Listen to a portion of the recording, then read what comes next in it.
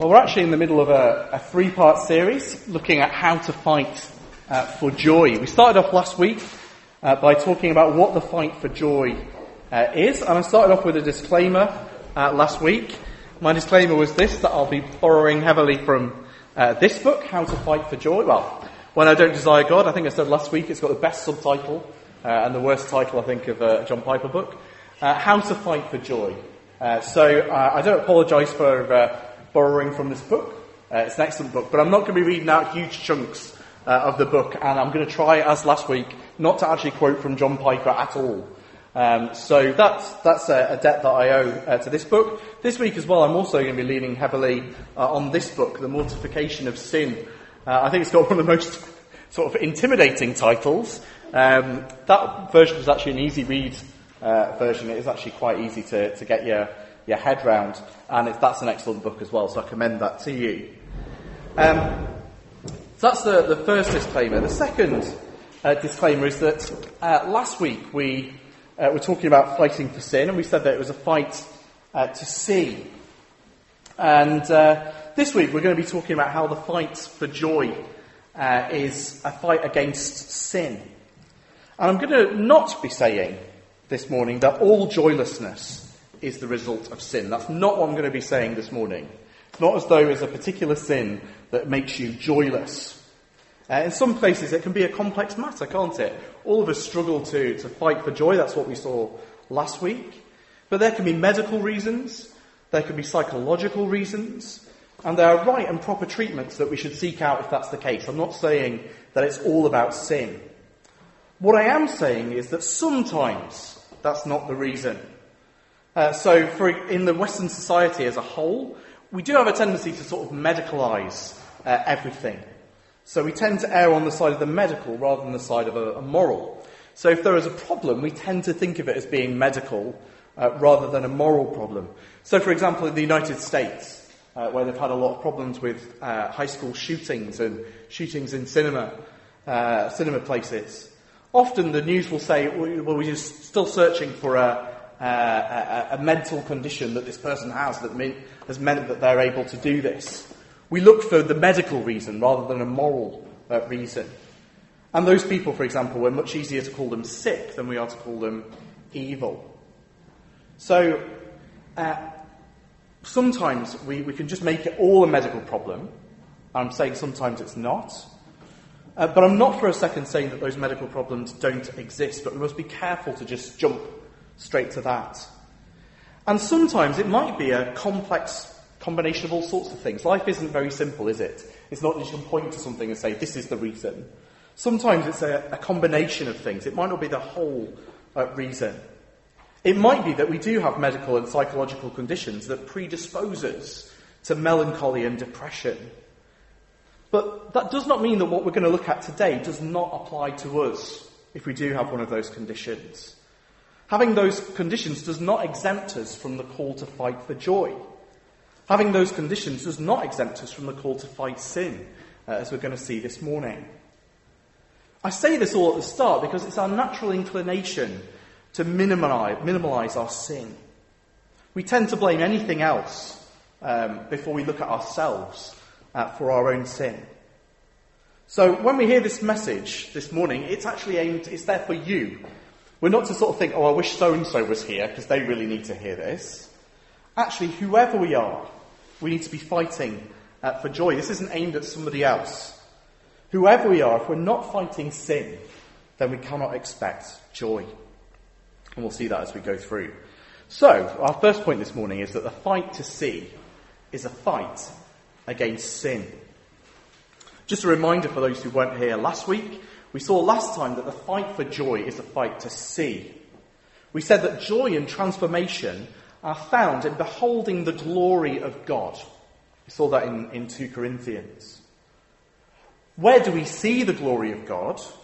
Well, we see the glory of God in the face of Christ. We see it in Jesus.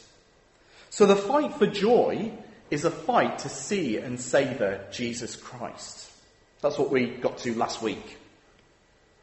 But this week we're going to see that sin stops us from seeing Christ. Sin blinds us to the good that there is in him. And we know it from the Bible. Romans chapter 1, you'll find on the back of your notice sheets. Romans 1, 21 to 23. For although they knew God, they did not honour him as God or give thanks to him.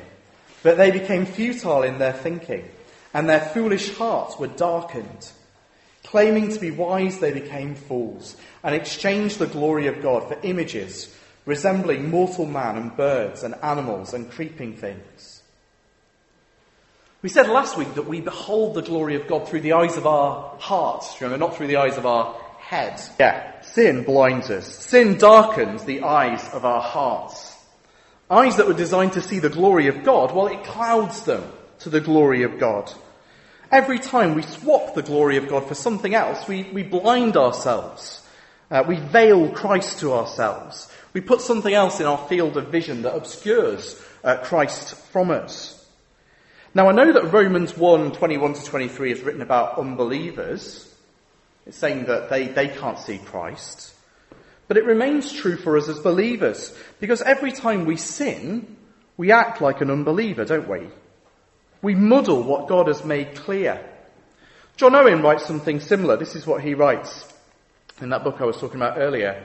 Sin darkens the soul.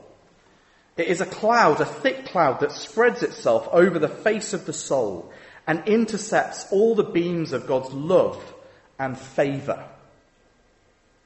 It's saying there that it's as though sin clouds us and stops God's love getting in, like the rays of the sun, if you like. But it also obscures us from seeing Christ. It blinds us. And it's not just that we blind ourselves. Have a look at 2 Corinthians 4 verse 4 again on the back of your notice sheets. In their case, the God of this world has blinded the minds of unbelievers to keep them from seeing the light of the gospel of the glory of Christ, who is the image of God. There it's saying that the devil is at work blinding people's eyes. Now, how does he do that? Well, I'd want to argue that the main way that he does that is through sin. He actually gets people to sin and stops them from looking to where they should be looking. And I think that's true for believers and unbelievers too. We can never be totally blind to Christ as believers, because in 2 Corinthians 4 verse 6 it says this, "For God, who said, 'Let light shine out of darkness,' has shone in our hearts to give the light of the knowledge of the glory of God in the face of Jesus Christ." Actually, God has done a work at the level of creation to shine this light into our hearts. So God has done this work. We can never be truly blind to Christ, but sin obscures that light. It clouds it. So the devil tries and puts things in the way to stop us from seeing Christ clearly. He can provide distractions that cause us to look away from him. He can use our sin to make everything seem fuzzy. And we know as well, don't we, as well from the scriptures, we know from experience that sin can stop us from seeing Christ. When we fall into sin, it's harder to see Christ for who he is. It's harder to see his glory in a way other than a terrifying presence. Sin ruins our sight and enjoyment of Christ. Sin itself can send us into great depression and despondency. You know that experience? Oh, I did it again. Wretched man that I am. Who will save me from this body of death? If you think that last bit's a bit overkill, that's the words of Paul in Romans 7. So this is an experience for the Christian that actually sin sends us to despondency. Sin stops us seeing Christ clearly. We can't see the gospel clearly when we're encumbered by sin. Or to put it really simply, sin kills joy. That's what it does.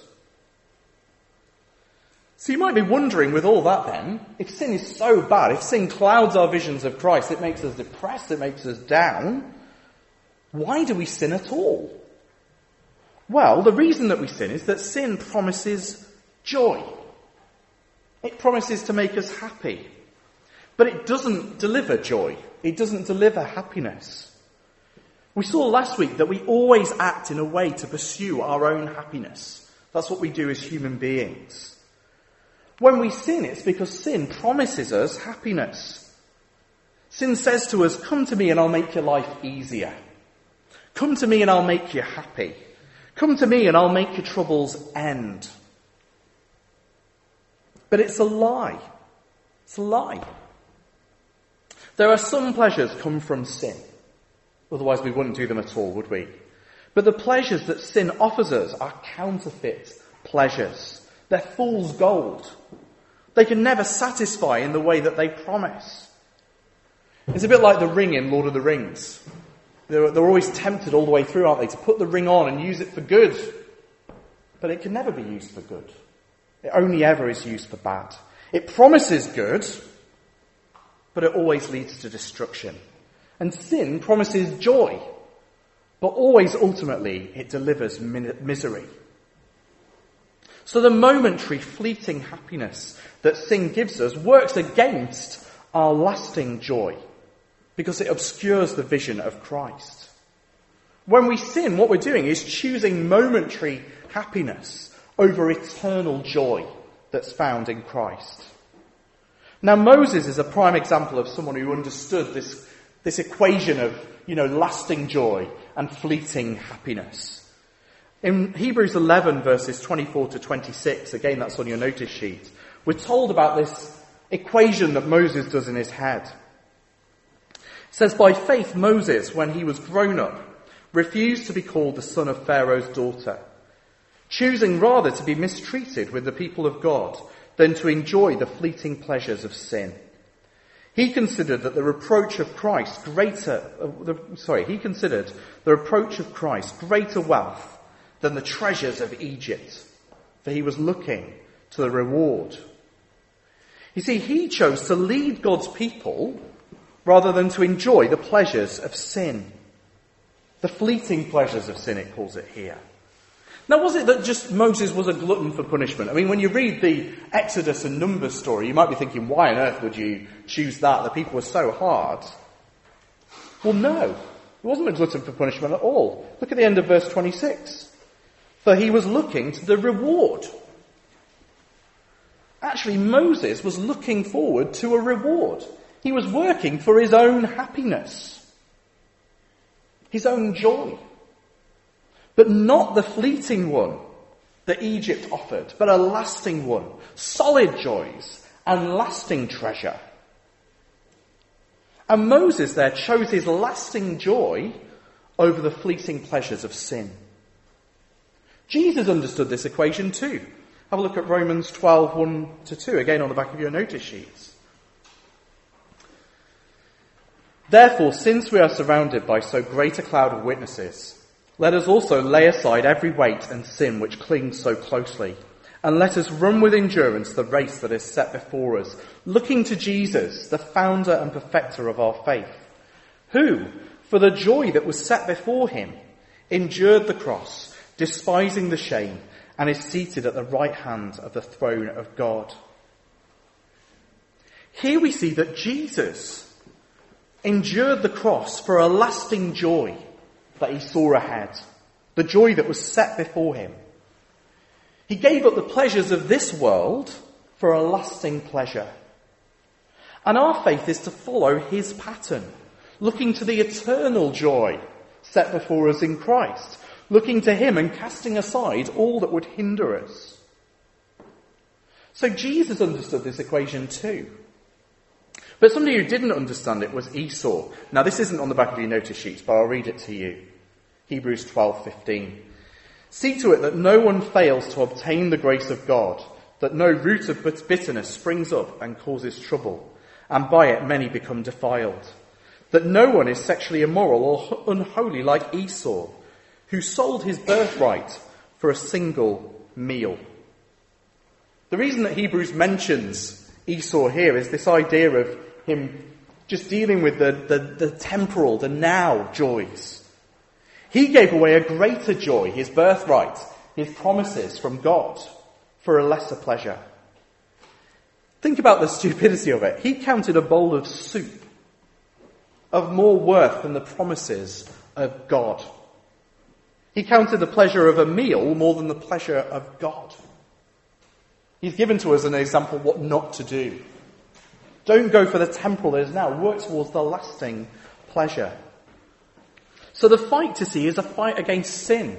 It's a fight to let go of those pleasures now and work for the lasting pleasures. And the fight is against all sin, not just some sin. Not just the ones that cause us an obvious problem. This is what John Owen writes again. We must hate all sin, and not just that which troubles us. What he means by that is that sometimes we become so blinded and our conscience is so numb that we only actually fight the sin that we think we want rid of. Do you understand what I mean by that? So, I'll fight my unkindness because people don't like me when I'm unkind. It's making me unpopular.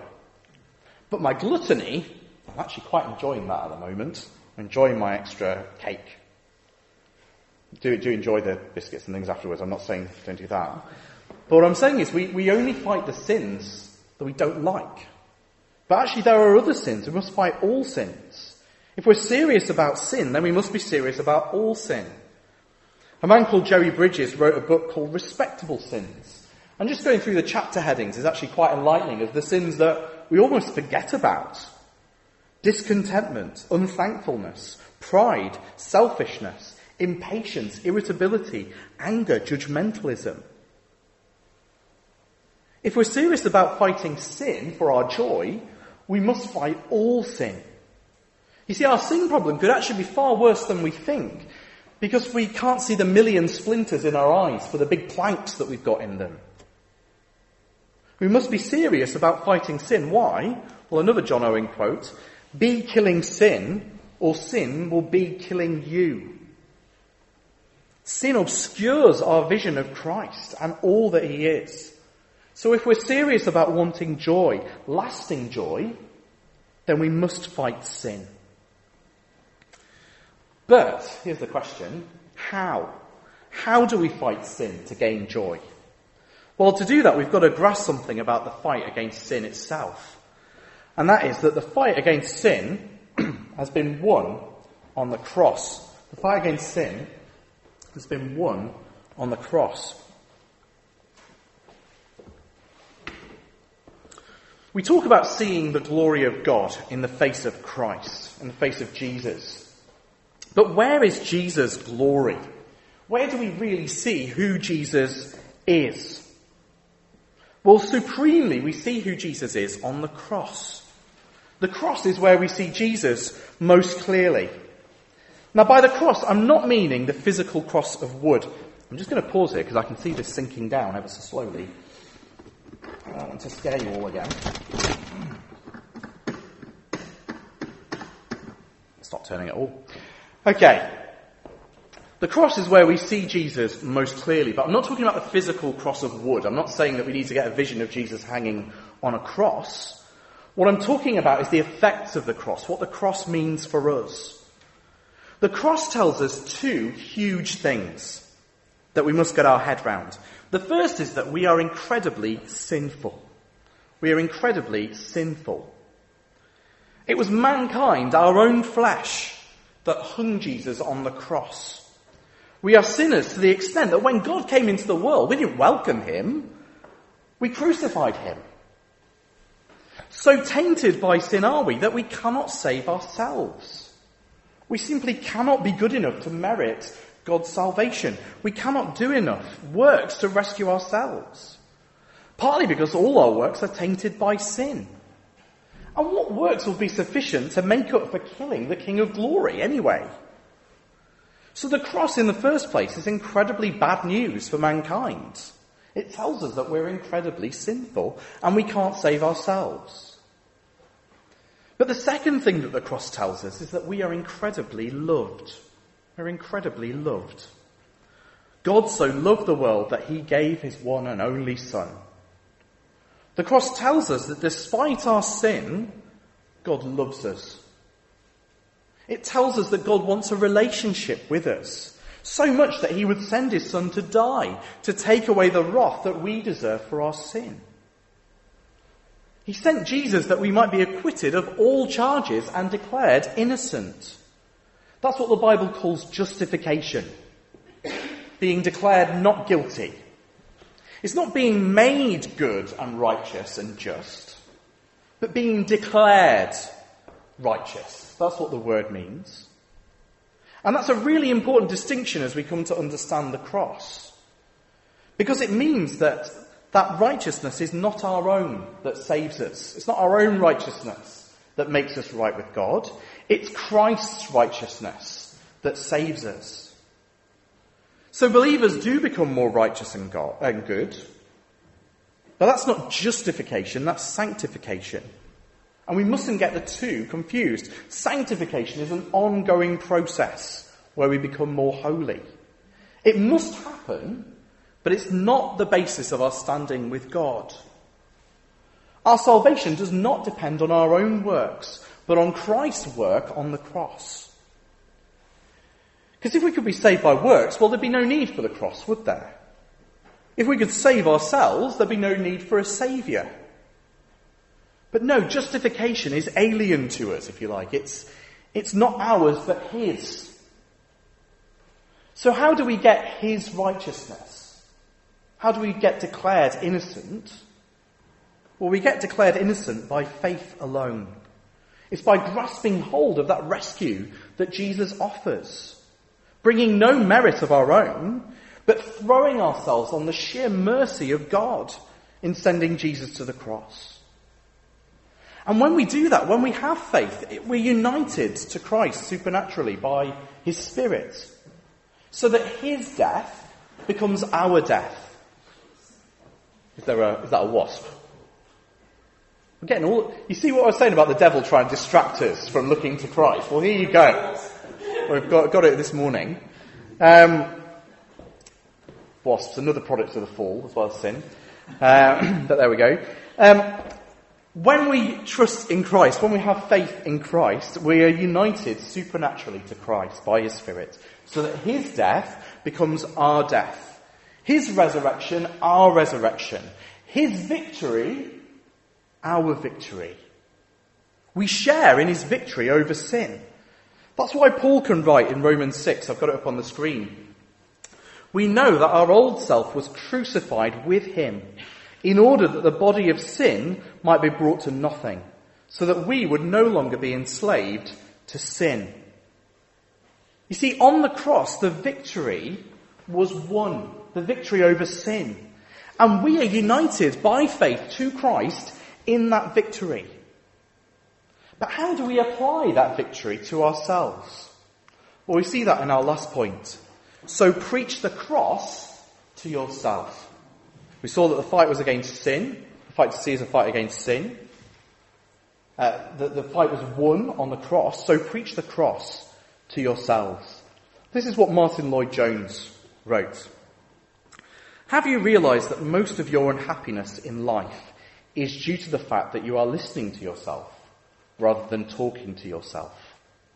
He goes on to say this. Take those thoughts that come to you the moment you wake up in the morning. You have not originated them, but they are talking to you. They bring back the problems of yesterday. Well, somebody is talking. Who is talking to you? Yourself is talking to you. Now, this is man's treatment in Psalm 42. This is what he did. Instead of allowing this self to talk to him, he starts talking to himself. Why art thou cast down, O my soul? He asks. His soul had been depressing him, crushing him. So he stands up and says, Self, listen for a moment. I will speak to you. He's saying there that we're to preach to ourselves the gospel. That's what we're to do. What do we preach to ourselves? We preach justification by faith alone. We preach the gospel to ourselves. The gospel says, I have died to sin in Christ. And so Paul tells us there, so you also must consider yourselves dead to sin and alive to God in Christ Jesus. It's an act of the mind. It's telling ourselves what is true. That doesn't mean that we lie to ourselves. We don't tell ourselves that we don't sin anymore. That wouldn't be true. We don't tell ourselves that Christians never sin. That wouldn't be true. We tell ourselves that Christ has died for our sin. and that we have died to sin in Christ. We tell ourselves that sin is no longer our master, that we are no longer obliged to go along with it and do its bidding. So when temptation comes, we can tell sin confidently, you are no longer in charge. This is what Stuart Olliott, commenting on Romans 6, wrote in his good book, The Gospel as It Really Is. It's really just a commentary on the book of Romans. This is what he writes. It's a lengthy quote, but it's worth it. There was once a poor slave who was kept as a prisoner in the castle of his tyrannical master. The slave had to do all that his cruel master commanded, and became more and more miserable because the tyrant exploited him and made his life one of unceasing labour and toil. Sometimes he tried to escape by leaning a ladder with 10 rungs against the outside wall, but he could never get very far up the ladder. Before his master appeared and snatched off a couple of rungs and beat him almost to death. Sorry, that should have read slightly differently.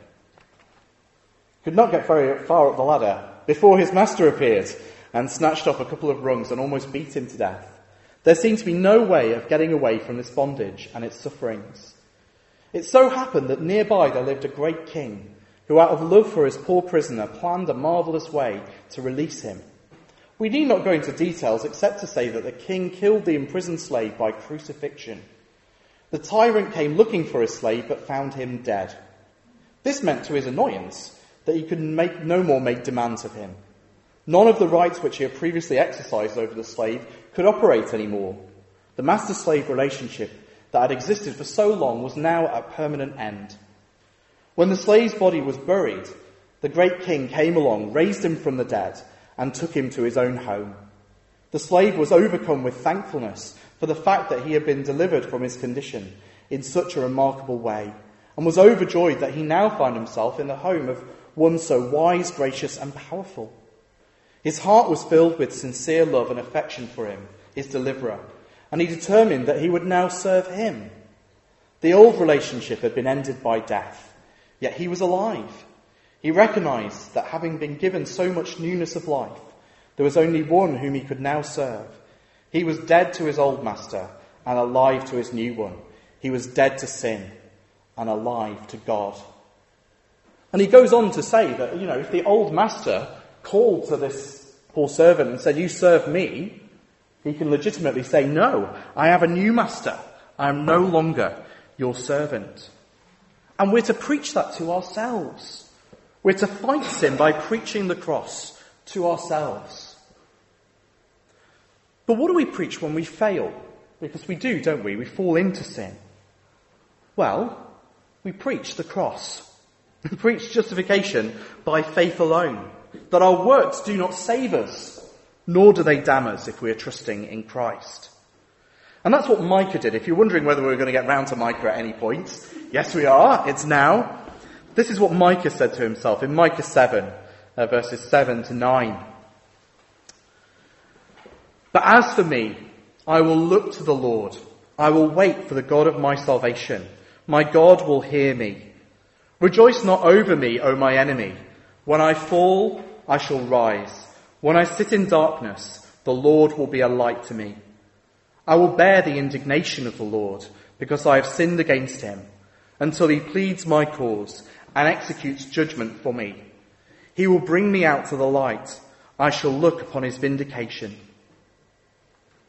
Do you see here that as Micah sits in the darkness, now it might be Israel as a whole, but Micah is certainly using it for himself in a way here. He's included with that.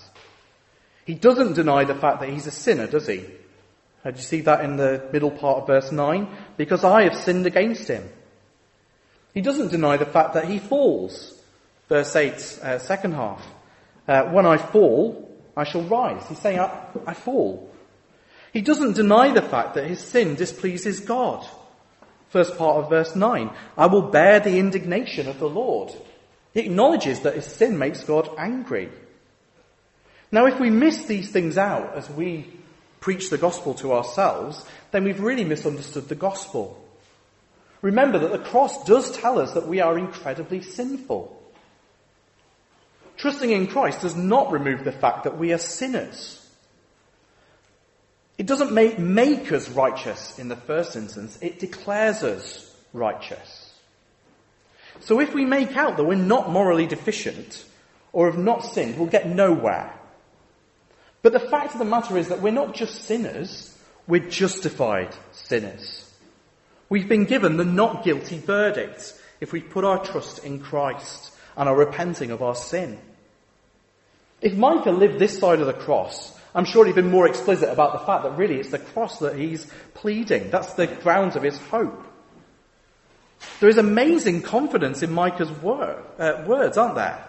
That can only be true if the cross is true.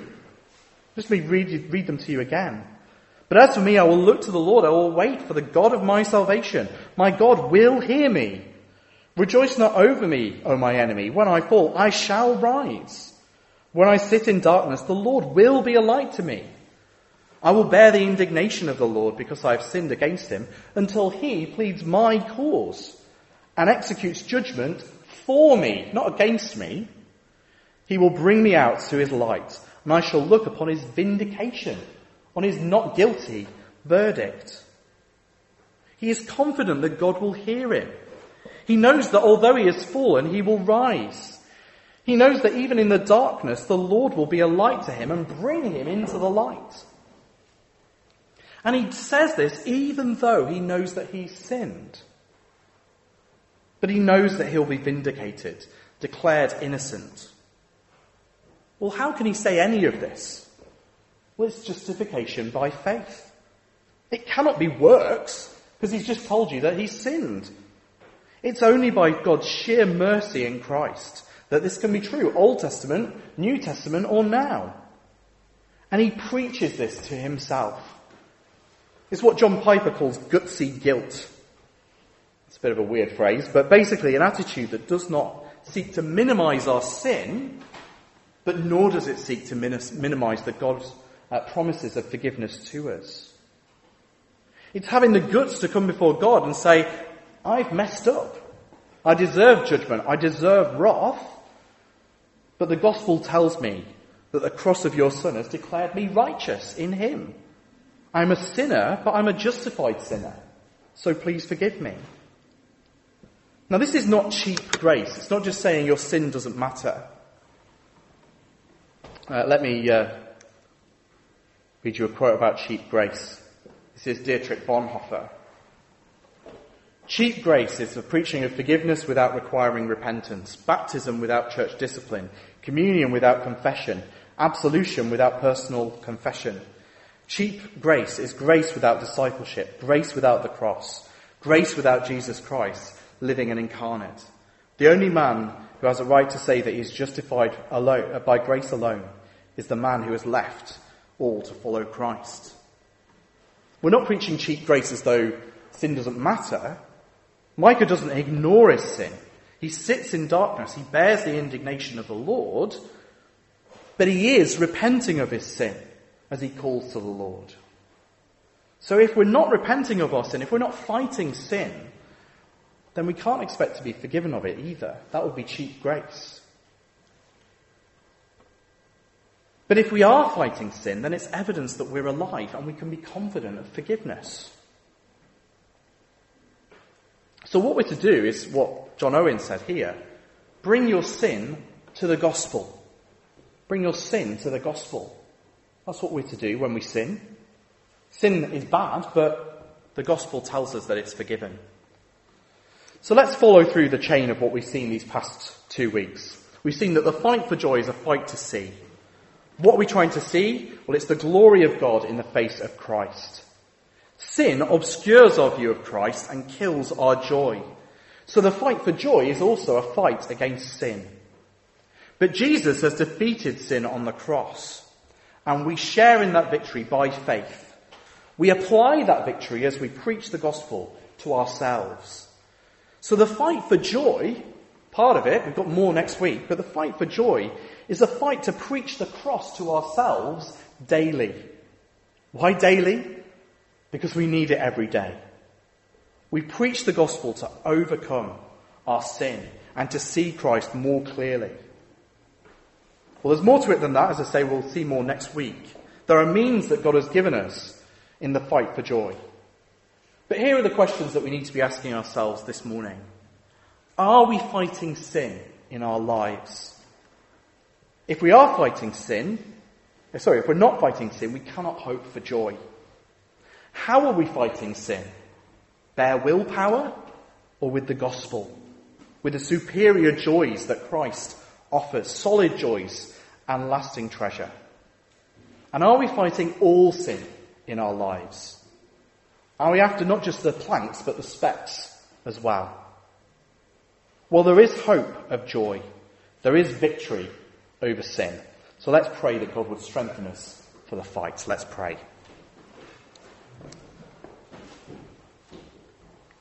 Father God, thank you for the gift of joy. Father, thank you that you work within us. Father, that you give it to us as a fruit of the Spirit. But Father, we pray that you would help us to work for our joy as well. Father, we're so sorry that we are sinners. Father, that we continue to sin. Father, we're sorry that we swap those lasting pleasures, those solid joys, for toys of this world. Father, for sin. Father, help us to live for those lasting pleasures in Christ. Help us to preach the gospel to ourselves. And help us to come out into the light from the darkness, we pray. In Jesus' name, amen.